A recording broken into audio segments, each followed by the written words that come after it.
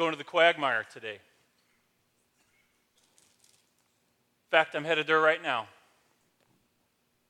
It is a dismal, murky place. It's not too far from here, though. Find myself going there quite often. I guess you could say it's a bit of a retreat for me. You see, on dry ground, I stumble too much. I make mistakes. I skin my knees.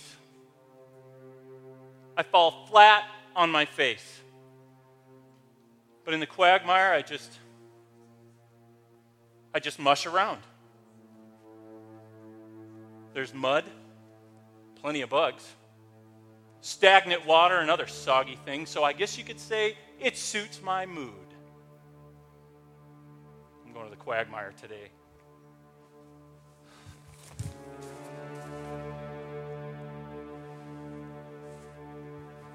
What? What kind of question is that? It's not a matter of like or dislike. It's just that I belong there, okay?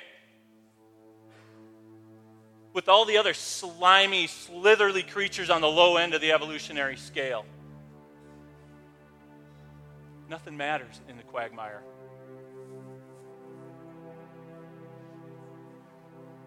I don't have to try in the quagmire. I don't have to fail. I'm definitely going to the quagmire.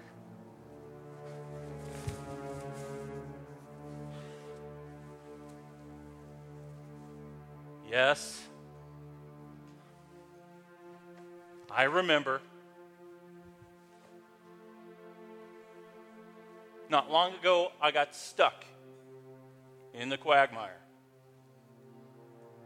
I was up to my neck in ooze until you came along.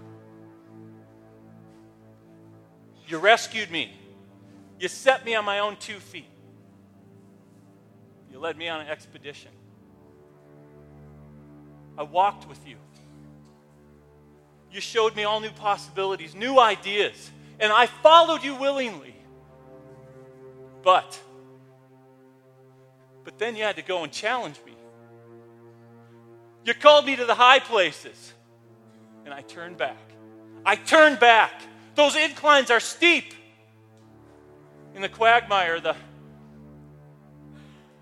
force of gravity, it's much more friendly. I don't fall there. I just sink slowly down. But sinking is less painful than falling. Yes, I am sure of that. I'm not sure anything. But I am going to the quagmire. I don't care anymore. What am I saying? Of course I care. I care. I hate the quagmire. But I'm such a failure. I just don't measure up. I can't measure up. So why do you even bother with me? I'm not even worthy of your patience. Do you know what your problem is? Your problem is that you love me too much.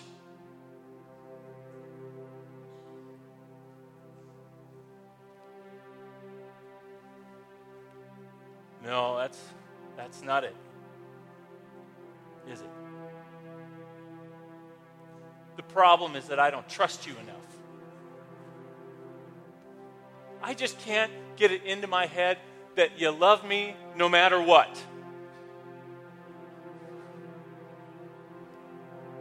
I don't know. Maybe I won't go to the quagmire today. Maybe I'll try again.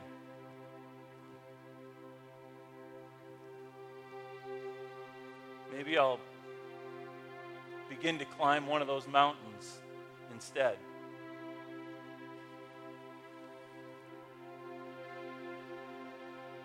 No, I won't go today. I won't go to the quagmire. But God, I need your hand to help me.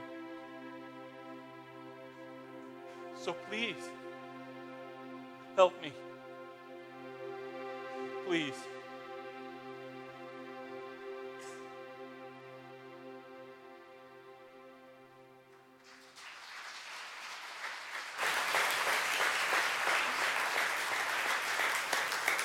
Let's pray together. Would you bow your heads and pray with me? Father, there's so much of life that's just like what we've experienced this morning already. High highs and great celebration, and incredibly deep lows and struggle. And we wrestle, and we fight, and we argue with you even about your love. God, it is my prayer today, and I ask you, please, open our hearts, open our eyes to understand that you have so much more for us, that you love us more than we can possibly comprehend. And help us to leave here today understanding your delight in us. I pray that in Jesus' name. Amen. Lots of us, I could probably say all of us at one point or another, have found ourselves in that place, the quagmire. That place that's kind of dark and dismal and ugly. And yet we go there because part of us feels like that's the safe place. At least I won't fall there. It's kind of ugly and I'll get stuck maybe, but I won't skin my knees. Or maybe we go there because that's what we think we deserve. So many of us think that's the best we can get out of life because we've messed up, we've failed, we've done too many stupid things. We look at our past, we look at our present, and we just go, man, that's where I deserve to be. But the truth is God has so much more for us. So much more for us. Last week, I talked about how when we understand the love of God, it affects everything about everything. And if you missed last week, I want to encourage you to go online and listen to it or pick up the CD at the information table because it was foundational for us to understand that when we understand, when we comprehend the love of God for us, it doesn't just change us a little bit. In fact, to the degree that we get it, to the dimension that we understand it, it changes everything. It changes our lives. It radically alters the course of our lives. We need to understand His love. Today, it's been my hope, and even as I just prayed, that you'll learn to see yourself the way God sees you. And that is not as easy as it is to say. It's much more difficult to experience than it is to just kind of talk about. But my prayer for you is that you will leave here today seeing yourself the way God sees you and that you'll learn to trust in His incredible and amazing love for you. Years ago, I pastored a church, a long time ago now, in Portland, Oregon. And we met in a Christian school cafeteria. It wasn't that big a church. And so I pretty much knew everybody who came in, or somebody new came in. They stood out a little bit. And this guy, at the beginning of my message, would come in and sit in the very back. And then while I was praying at the end of the service, he'd slip out. And he did that for weeks, in fact, a couple of months. He never got there early, never came during the worship, the singing part of the service. He'd always show up just as I was getting ready to talk. And as I'm praying, bowing my head, boom, he'd be out of there and scoot out as quickly as possible. Well, I decided that I wanted to meet this guy.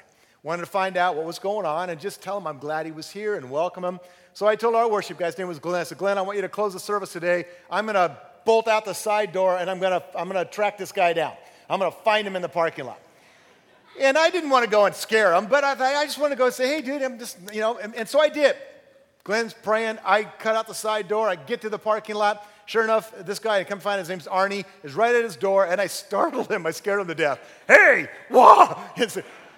And I said, I just wanted to introduce myself and say, I'm glad I saw you've been coming for the last couple of months. He said, yeah, I really like it. And I said, man, I'm just really glad you're here. And that was pretty much the extent of it. Weeks turned into a couple of months, and he kept coming back, but he started coming a little earlier and staying a little longer, which was great. One day, end of our service, as I always do here, I gave an invitation for people to begin their life as a Christ follower, and Arnie gave his life to Jesus that day, and it was awesome. I mean, he came up to me afterwards, tears streaming down his face, and said, I'm in today. I gave my life to Jesus today. And I said, Arnie, I'm so glad. I said, can I get together? I would love to hear your story. Now, I say that to people a lot because I love to hear their stories. I want to hear his journey and how he ended up at the church we were at and what was going on in his life. And the minute I said, Arnie, I want to hear your story, you could just see this look of terror/shame come over his face. He was terrified. And he said, well, I said, no, really, it'd be okay. Just let's get together. Maybe how about Wednesday? Okay.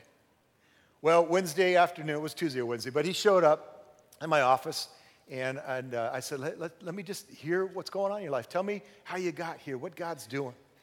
And he wouldn't make eye contact with me. He started shaking his head, and he said, I don't know. I said, Arnie, really, it's okay. And I put my hand on his knee. I was just sitting next to him. I said, Arnie, it's okay. I said these words to him. There is nothing that you can tell me that's going to change my love for you or God's love for you. And at that point, he started to weep and shake his head and said, you don't know what I've done.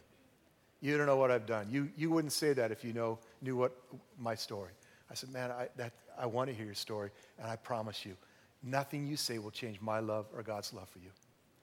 Well, he opened up, and he told me a story that was quite tragic. Story that involved going to prison because he was a pedophile. He had committed a heinous act of sin against a teenage young girl and went to prison. In fact, 10 years he'd spent in prison and had just gotten out a few months before he started showing up at our church in Portland. And he, again, told me everything, just kind of laid it all out there. And when he got done, I had the privilege, the pleasure, the joy of being able to look him in the face and say, Arnie, God's forgiven you. And I love you, and he loves you too. What's hard for us, and it's hard for us to wrap our head around that kind of love. It's hard for us to understand that love that seems beyond reason. The minute I said the fact that he was a pedophile, a percentage of you, I won't guess how many, but some of you thought, man, I wouldn't want that guy in my church. And we do. We have certain sins that we categorize as the big ones and the really bad ones, and they are really bad. But all our sins are, by the way. But we tend to look at that and go, just maybe God loves you, but I don't. And it's hard to wrap our head around the love of God for somebody like that. But that's precisely the kind of love that he has, not only for my friend Arnie, but for you and for me. I want to take a look at a couple of truths about this love today. And again, if you get it, it'll change your heart, it'll change your life. And here's the first one, number one, if you're taking notes today. God doesn't just tolerate you, he celebrates you. God doesn't just tolerate us, he celebrates us. In other words, God doesn't just endure you, he is endeared to you. You are, in fact, the apple of his eye. God delights in you. Now, he doesn't delight in everything we do. He doesn't tolerate everything we do, but he doesn't just tolerate you, he delights in you. He finds great joy in you. God doesn't put up with you like we sometimes put up with a screaming baby or with a neighbor's dog barking. Don't even get me started. All night long. God doesn't just put up with us like we would put up with somebody that's kind of rubbing us the wrong way. God delights in us. We are, in fact, the apple of his eye. David wrote this in Psalm 17:68. He says, I call on you, my God, for you will answer me. Turn your ear to me and hear my prayer. Show me the wonders of your great love. Love that phrase. Show me the wonders, God, the amazing fact, the truth, the incredible depth and breadth and incredible love that you have for me. Show me the wonders of your great love. You who save by your right hand those who take refuge in you from their foes. And then verse 8, keep me as the apple of your eye. Hide me in the shadow of your wings. Now, I want you to notice here that David didn't say, make me the apple of your eye. He said, God, I hope I can perform well enough. I hope I can get my act together well enough. I hope I can do enough to somehow earn the position of being the apple of your eye. That's not what he says. David says, keep me as the apple of your eye. That phrase in the Hebrew, it's really a cool phrase, and it could be literally translated, keep me as the little man of your eye, or little person of your eye. And the idea, the word picture here is that when you look at someone, you can sometimes see your reflection in the pupil of their eyes. As they're looking at you, you can see yourself. In fact, I've got a great picture. Isn't that cool? Now, I'm sure that's been photoshopped. And I'm pretty sure that's a woman. Otherwise, the guy needs some help with his mascara. But anyhow, it's a great picture. And I love it because it illustrates what I'm talking about here. Keep me as the apple of your eye, as that little man or woman in your eye. What it means here is that God has his eye on you and that he delights in you. That's the phrase. That's what it means. Isaiah wrote in Isaiah 62, he said that as a bridegroom rejoices over the bride, so the Father rejoices over us. So he rejoices over you. Now, I know you think, well, that was written about Israel and those people, and it's not doesn't apply to us. No, let me explain something. It shows us the nature of God. How many times did Israel, if you read the book, the story, Israel messed up over and over and over and over again. Unbelievable. As a nation, as people, they just blew it all the time. And yet God said, as a bridegroom rejoices over the bride, I rejoice over you. God delights in us. We are the apple of his eye. He delights in you. You may have heard that I have grandchildren. If you've been around here, you know I tell grandkid stories now, and I have 4 living grandchildren, ranging in age from 5.5 to about 6 months, and 3 little boys, and then my oldest is granddaughter is Adele. And I love those kids. I mean, I adore them. And if you've got children, or you're an aunt or an uncle, or you're a big brother, sister, you know what it's like to have wonderful kids in your life. I love my grandkids. I do. I just adore them. But here's a reality. Here's a little truth about my grandkids. Sometimes they are grumpy. They're teething. They need a change of their diapers. They didn't sleep well. They've got a cold. Something's going on, and they're grumpy. Sometimes my grandkids misbehave. I know it's a shock. The pastor's grandchildren don't always do everything right. They misbehave. They mess up. You tell them, don't do that, and they do exactly the thing you told them not to do. Sometimes they are not very appreciative of the fact that I spoil them rotten. It's one of the great privileges I have of being a grandpa. And I love, but sometimes they just don't get it. They don't really appreciate the fact that I'm blessing and spoiling them. I gave a bite of my donut to my grandson in the hallway this morning, and he didn't say thank you. Sometimes my grandkids are grumpy, they misbehave, they're not very appreciative, but the fact is it doesn't change my love for them. I love them nonetheless. And I'm a human grandfather. I'm human. If only we could truly understand the love of God for us, this love beyond reason. In fact, I wonder how it might change the way we relate to God and to others if we really got it. How would it change the nature of your relationship with the Father? And I don't answer out loud, but man, you need to chew on this one. How would it change the nature of your relationship with God if you truly believed, understood, and believed that he delights in you, that he takes great joy in you, that you are the apple of his eye? How would it change the relationship with other people if you understood the relationship you have with God? What unholy fear do you have of God that would be changed if you understood his love for you? And some of us have an unholy fear. We dread him. We are terrorized by the thought of drawing near to him. We sin, we bolt, we run as fast as we can away from God rather than to him, because we see God the way some of us saw our earthly fathers. He's got a stick or a big old leather belt ready to whoop us when we blow it. And for decades, in my experience with God, that's the way I saw God. He's ticked off at me. He's just looking for opportunity to smack me down. How would it change the nature of our relationship if we didn't fear him that way, if we didn't have that unholy terror of him? What insecurities might disappear in our lives if we truly believed that we are a delight to the Father? And how would this reality, understanding the reality of his love for us, change the way we worship, change the way that we serve God? I mentioned that we're having a ministry fair and there's tables. And how would it change your perspective of serving God if you understood that you do it not to get something, but because you got it, because he delights in you, and because he loves you, and because you are the joy of his heart? How would you respond to that? And in worship, our lives are to be an act of worship to God, not just the singing time we have in church. I hope you know that. But we always, when we gather together, we experience a time of collective worship. 10, 15, 20 minutes at least of singing praise and worship songs to God. And that's intended to be a time of honoring him and telling him how much we love him and reflecting on his goodness in our lives.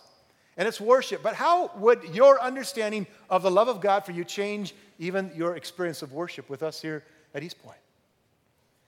I have a guy in our church. I have permission to tell a story, but I won't tell you who he is. But his story, I love it. For a long time, in fact, in our old auditorium, for a long time, this was his classic traditional stance in worship. Right here it is. wouldn't sing, literally stood there with his arms crossed most of the time, unengaged, unimpressed, didn't want to do it. And I knew that. I mean, you may be surprised at what I know about you and what I see and what I realize. And I didn't bother me. I just said, God, he'll, somewhere along the line, the Lord will begin to win his heart and capture him, and he'll see what worship really is all about. I love the day he came to me, and it was about, 4, 5, 6 months ago. And he came to me and said, man, I got to tell you this story. I said, great, tell me. He said, I was at my kid's Christmas program. Now, not this last Christmas, but the Christmas before last. I'm at I think his kid's in first grade at that time, maybe second grade now. But I'm at my kid's Christmas program at his school, and I'm sitting there listening to this little choir sing, and here's what went through my mind. This sucks. They're horrible. They're destroying my favorite Christmas songs. They cannot sing. And then the worst part about it, he said, was his son, guess who was one of the loudest in the choir? Part of the reason why he doesn't like to sing is he doesn't think he can carry tune, that he doesn't have a voice. And so it's like, I don't want to make God suffer or the people around me suffer. And so that's part of the reason why he never really sang. Part of it is he didn't want to get emotional, other things, but he just said, I didn't want to go there. And he's listening to his son singing at the top of his lungs, off key, these Christmas carols. And it was, and he said, yes, he said, it was glorious. It was awesome. And he said, and I'm sitting there thinking, and it dawns on me, and if this is not a God moment, I don't know what is. It dawns on him. Maybe that's how the Father God looks at me. Maybe he doesn't care that I can't carry a tune to save my life. Maybe it doesn't matter that I don't know all the words. Maybe it doesn't matter that I don't get it sometimes. Maybe it just is enough that I'm expressing my love to him. Listen to me, God doesn't just love you guys, he likes you. Most of us go, I know God loves me, he has to. He's God, God is love, God so loved the world, hello. We get that, we believe that, but we struggle with this reality. God might love me, but I don't think he really likes me, or at least not most of the time. But here's the truth, listen to me, God not only loves you, he likes you. You're a delight to him. You put a smile on his face. You're the twinkle in his eye. You bring joy to the Father. He rejoices over you. But we struggle with that. And I could see it on some of your faces. Some of you are thinking, yeah, but. We wrestle with that. We struggle to embrace this truth and this reality because of a very simple fact. We know we're not worthy. We know we're not worthy of his unmerited love. We know that we are screw-ups who don't really deserve that kind of love from God, which takes me to point number 2. Number 2, God's love is not based on your performance, but on his accomplishment on the cross. God's love is not based on your performance, but completely and absolutely on his achievement on the cross of Christ. This one sentence probably deserves weeks of discussion. We could spend a long time looking at many different passages that teach this and share this from the scriptures. But what I want you to know today is that this means that God loves you, he values you because of who you are in Christ. If you're in relationship with his son, it's because of what Jesus did. He values you. He appreciates you. You are of great joy to him because you are in his son, in Christ. And because of what he has done on the cross, not because of what you've accomplished on your own. That's good news for all of us because we could never accomplish it on our own. And so God's love is not based on our performance, but rather it's all about the work that he did for us on the cross. It's not about what we can do. It's about what was done for us on the cross. One of the most consistent themes in the New Testament is that we are hopelessly lost. Now, I know some don't like to hear that. Some people go, I think I'm pretty good. I live a pretty decent life. I haven't murdered anybody. I'm not a pedophile. I don't do stuff like that. And we don't understand that the truth is we are hopelessly lost. We are never going to get it done on our own. We're never going to get good enough. We think, well, I hope when I die that the scales kind of balance out, that I got more good than bad. Trust me, ain't going to work. You're not good enough. Not going to get there. Doesn't happen in any of our lives. The Bible says our righteousness, whatever good we think we've got, is as filthy rags. And that's a pretty disgusting statement made about, but true about us. That we can't ever get it done on our own. We're hopelessly lost and in need of a Savior. And that's consistently taught in the Scriptures. And I'm going to go to one passage in Titus chapter 3. And here's what Paul said in Titus 3, 3-5. At one time we too were foolish, disobedient, deceived, and enslaved by all kinds of passions and pleasures. Yep, that would be me. We lived in malice and envy, being hated and hating one another. Man, does that describe the human condition or what? But look at verse 4. But when the kindness and love of God our Savior appeared, He saved us. Not because, look at it, not because of the righteous things we had done, but because of His mercy. When we are at our worst, it's Jesus who made it possible for us to be in relationship with God. And He saved us. And it wasn't because we finally figured it all out or got it done on our own. It's because of His righteousness and His goodness and His love. Occasionally I have a conversation with somebody, and usually it's a somewhat self-righteous religious person, to be honest with you. Well, they will say, well, doesn't God care about what we do? Are you saying I can do anything I want? It doesn't matter? I mean, that sounds pretty liberal, and I don't know if I can buy that. And I go, no, I am not saying what you do doesn't matter. I'm not saying, though God absolutely loves you, I'm not saying that He doesn't care about what you do. Of course He cares. As any loving father, key word there, loving father would care. He cares about it, and the Bible says, you can check it out on your own. Don't have time to go there today, but Hebrews chapter 12 says that God, because He loves us, He will discipline us and correct us and bring us into the image, mold us and shape us into the image of His Son. He does it because He loves us, not because He's ticked off. He doesn't discipline us because He's really mad. He does it for our good. Even His act of discipline is an act of His love. And so, of course, God cares about what we do. But here's what I want you to see. If you've heard anything I've said this morning, please hear this. Our love from Him, our value to God, and our salvation in Him is not because of what we can do, but because of what He has done. Our love from God, our value to Him, and our salvation in Jesus Christ is not because of anything you can do on your own, but because of what He has done for us on the cross. You see, God understands us better than we understand ourselves. He really does. He knows that we mess up on a fairly consistent basis. In fact, just let's be honest. How many of you in the last, let's say, week have said something, thought something, or did something you shouldn't have done? Come on, raise your hand. I want to see you.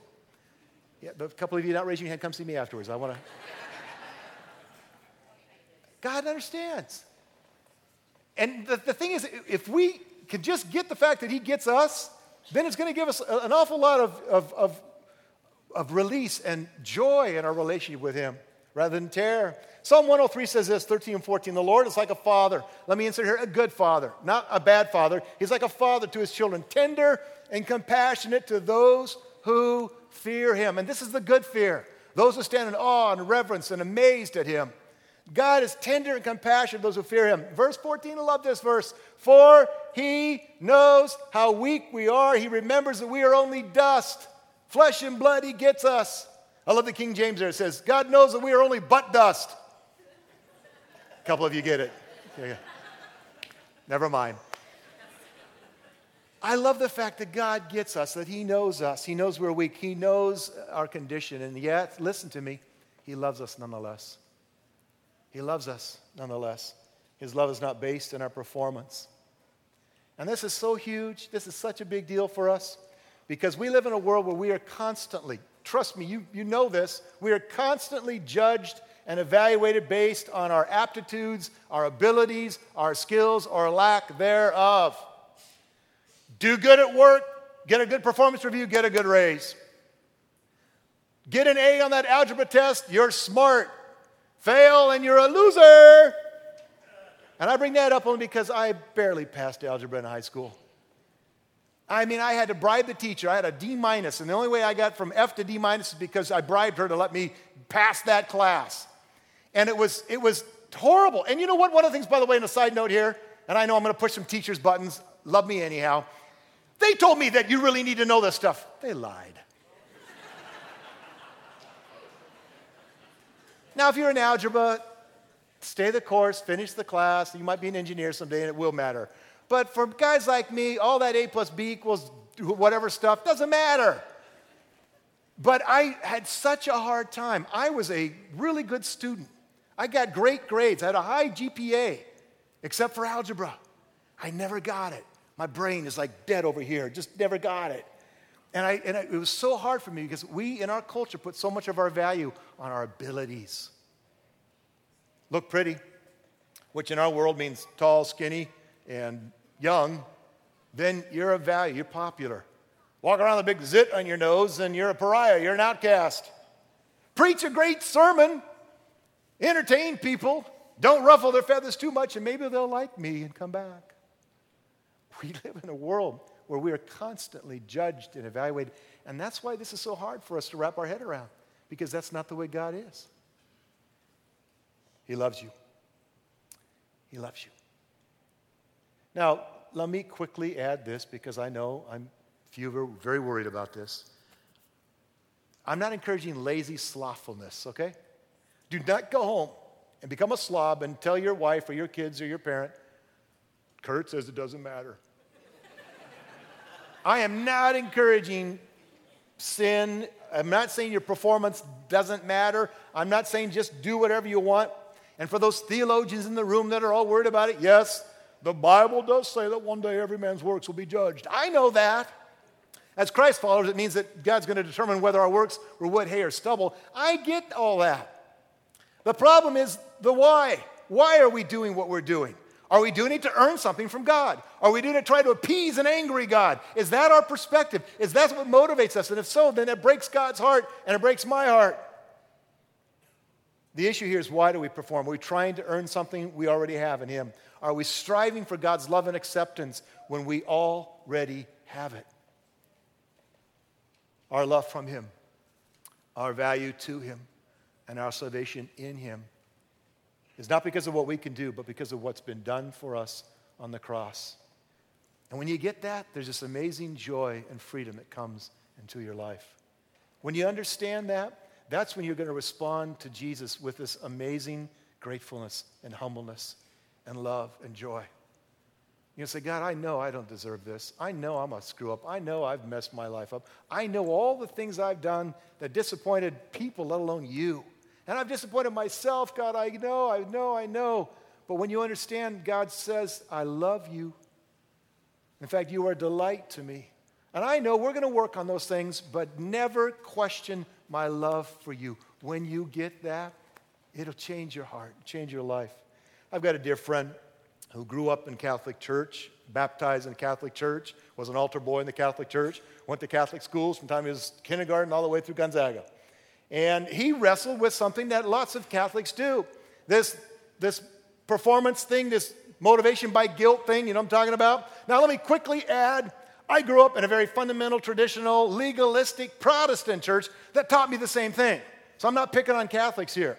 But we had this in common, and we would talk all the time about this guilt performance thing and how why we would do what we do and how we would be motivated. And I was in my late 20s, before I finally had this God moment, this encounter with God that radically changed my understanding of the Father. I saw Father God the way I saw my dad, which was not good. And then I began to understand God loves me, period. And when my friend, began to get that, it radically changed his life as well. He began to have this joy and this peace. You know how uneasy and stressful it is to walk around feeling like you're a failure all the time, and that God doesn't like you, that He's ticked off at you all the time? But he got it, that God loves him, and God delights in him. God knows our stuff. He sees the areas for us to grow in, yes, but that we are delight to Him. And when you get that, it will bring more joy to your life than you've ever experienced in any other way. You see, here's my conviction, and I'm going to wrap this up. But here's my conviction, guys. We as Christ followers ought to be the most joy-filled people on planet Earth. Because our joy is not based on circumstances. It's not based on money, possessions, stuff, cars, houses, whatever. Our joy is not based on our accomplishments, which, we might be a hero one day and a goat the next. We might be, everybody's, favorite one day, and the next day they're cursing the day you were born. And that's a fickle way to live in this world, and people strive for stuff that we already have. That's why we ought to have more joy than anybody. If you understand that you put a smile on God's face, if you understand that He delights in you, if you understand that He rejoices over you, then what that fills you with is this sense of joy and relief and satisfaction that you cannot find anywhere else. And people ought to look at you and go, dude, I know you're a mess up. I know you are an idiot. What's the deal? How can you have so much? They'll call it happiness. You call it joy. How can you be like that? And you'll have the privilege of being able to respond, well, it's not because of me. It's all because of Him. It's because of Him. It's because of what He has done for me. One of my favorite books, I'm going to read a quote and I'll be done. It's a book called He Loves Me by Wayne Jacobson, S.E.N. Jacobson. Great book. And I want to read a quote from his book that really puts it well, and then I'm going to be done. He says, religion is keeping score. Now, we talk all the time around here about the difference between religion and relationship. And the reason we talk about the difference is because religion is all about trying to earn something we already have, trying to appease an angry God, trying to work our way into His favor. He says here, and I love it, religion is keeping score, striving for acceptance through our own performance, whether it be in our good works or in our ritualistic activities, even holy activities. Those things put the focus squarely on us and what we can do to be loved and accepted by God, thereby dooming us to failure, he writes, because we can't get it done. We're not going to ever be able to do it enough. And then he adds this, he says, but by releasing us from the terrible burden of trying to earn His friendship and love, trying to earn it, God puts the focus right where He wanted it to be, on relationship with Him. Bow your heads, let me pray for you. Lord, I know that we humans wrestle with acceptance and judgment.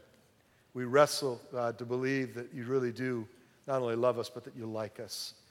The enemy constantly is reminding us of all the things we've done, all the mistakes we've made. And so we get focused on our failures and our mistakes rather than focus on the cross of Jesus. Lord, I'm grateful that Your Holy Spirit's working in us to transform us into the image of Your Son. That You're never going to give up on us, that You're going to keep molding and shaping us, but that You even do that out of love. And I'm so grateful, Lord, this morning that if we understand that it's love and that we are loved, that the response of our hearts, Lord, will be love to You. And I pray, Jesus, please put that into our world. Put that into our understanding right now. For those that have been walking with You and yet striving and performance-driven, Lord, set them free from that today and let them experience the joy like they've never known before. For those, Lord, that are sitting here in this room right now or maybe watching online and they have thought they had to get their life all cleaned up. I got to stop this and that and get rid of this and that, and then I'll come to God. Lord, would You show them right now that that's not the way it works? That they come to You with all their stuff, all their brokenness, all their failure. They just come. And You love them, You accept them, and then You, by Your Spirit, work in them to change and become the people that they need to be. And yet, God, You change us. And You invite us to come just as we are. I'm going to ask you to keep your head bowed and your eyes closed. Maybe you're here today and that's you. And I want to pray a very simple prayer right now. And if you want to begin your life as a Christ follower, if you want to embrace the cross, the forgiveness, the free gift, listen, it is a free gift of salvation. You can never earn it. I know it seems too good to be true. It's God, and it's truth. And if you want to accept that free gift of His salvation, of His grace and His mercy in your life, and you're ready to cross that line of faith and begin your life as a Christ follower, then just make this simple prayer yours right now. As I pray it, you just say, yeah, God, that's me. Those are my words. Make this prayer yours. Father, I need You. I need a Savior. I've tried to do life my way, and I see now that that's only a way that leads to death. And I want life. I want Your life. God, I thought I had to clean myself up, and I realize now I could never get clean enough on my own. But that You paid the price for me, Jesus. I see that now. That what You did on that cross was You made it possible. You made a way possible for me where it was impossible before. And so I embrace the cross of Jesus. I accept that free gift of grace and salvation. I thank you for your mercy and your love. Now that's you. Just in your own way, say, yeah, God, that prayer, man, that's me. That's what I need. That's what I want. The Bible says as you embrace him, he's already embraced you. You're part of his family now. You're a child of God. Lord, for those making that decision right now, show them how much they're loved by you and what you want to do in and through them. And what the voice of the enemy and others, Lord, just shut that out of their heart and let them hear you and your words of affirmation and love right now for the choice they've made to follow you. Thank you, Jesus. We love you. And it's in your name we pray. Amen. Let's stand together. Ushers are going to come. We're going to take our offering. We're going to sing this last song. I love this song. And here's my hope. Don't just kind of walk through the motions here in this song, guys. Make this song a declaration of truth for you. Some of you for the first time today can sing this as truth for you. Ushers are going to pass the bag. We'll take our offering. Give because you love them. Put those visitor cards in the bag as it comes by if you would. But let's worship as we give, and I'll come back and wrap it up. His love never fails. Never's a long time. It means never. It's always going to be there for you. Today, if you began your life as a Christ follower, you're on that journey now with him. I want to encourage you to tell somebody. We want to walk with you. We want to help you. There's a back on the tables to the right of the doors. You walk out. There's a packet that says for new Christians. That's got a Bible, some material. Get you started in your walk with Jesus. Pick one of those up. But let us journey with you. But here's my prayer for all of you. Here's my hope for every one of us today. And we'll leave this place understanding that the Bible teaches that God's mercies are new every morning. He never runs out of his love and his mercy and his goodness for us. And that is brand new and fresh every day. And that you can leave here today knowing that the Father smiles over you, that he delights in you, that you're the apple of his eye. If you need prayer team would be down front. There's communion on both sides of the room. You can have that. And again, check out the ministry tables. Please stop and find a place to get plugged in and to serve out of love for God. But go today, rejoice in the fact that he rejoices over you. God bless you guys. Thanks for coming today.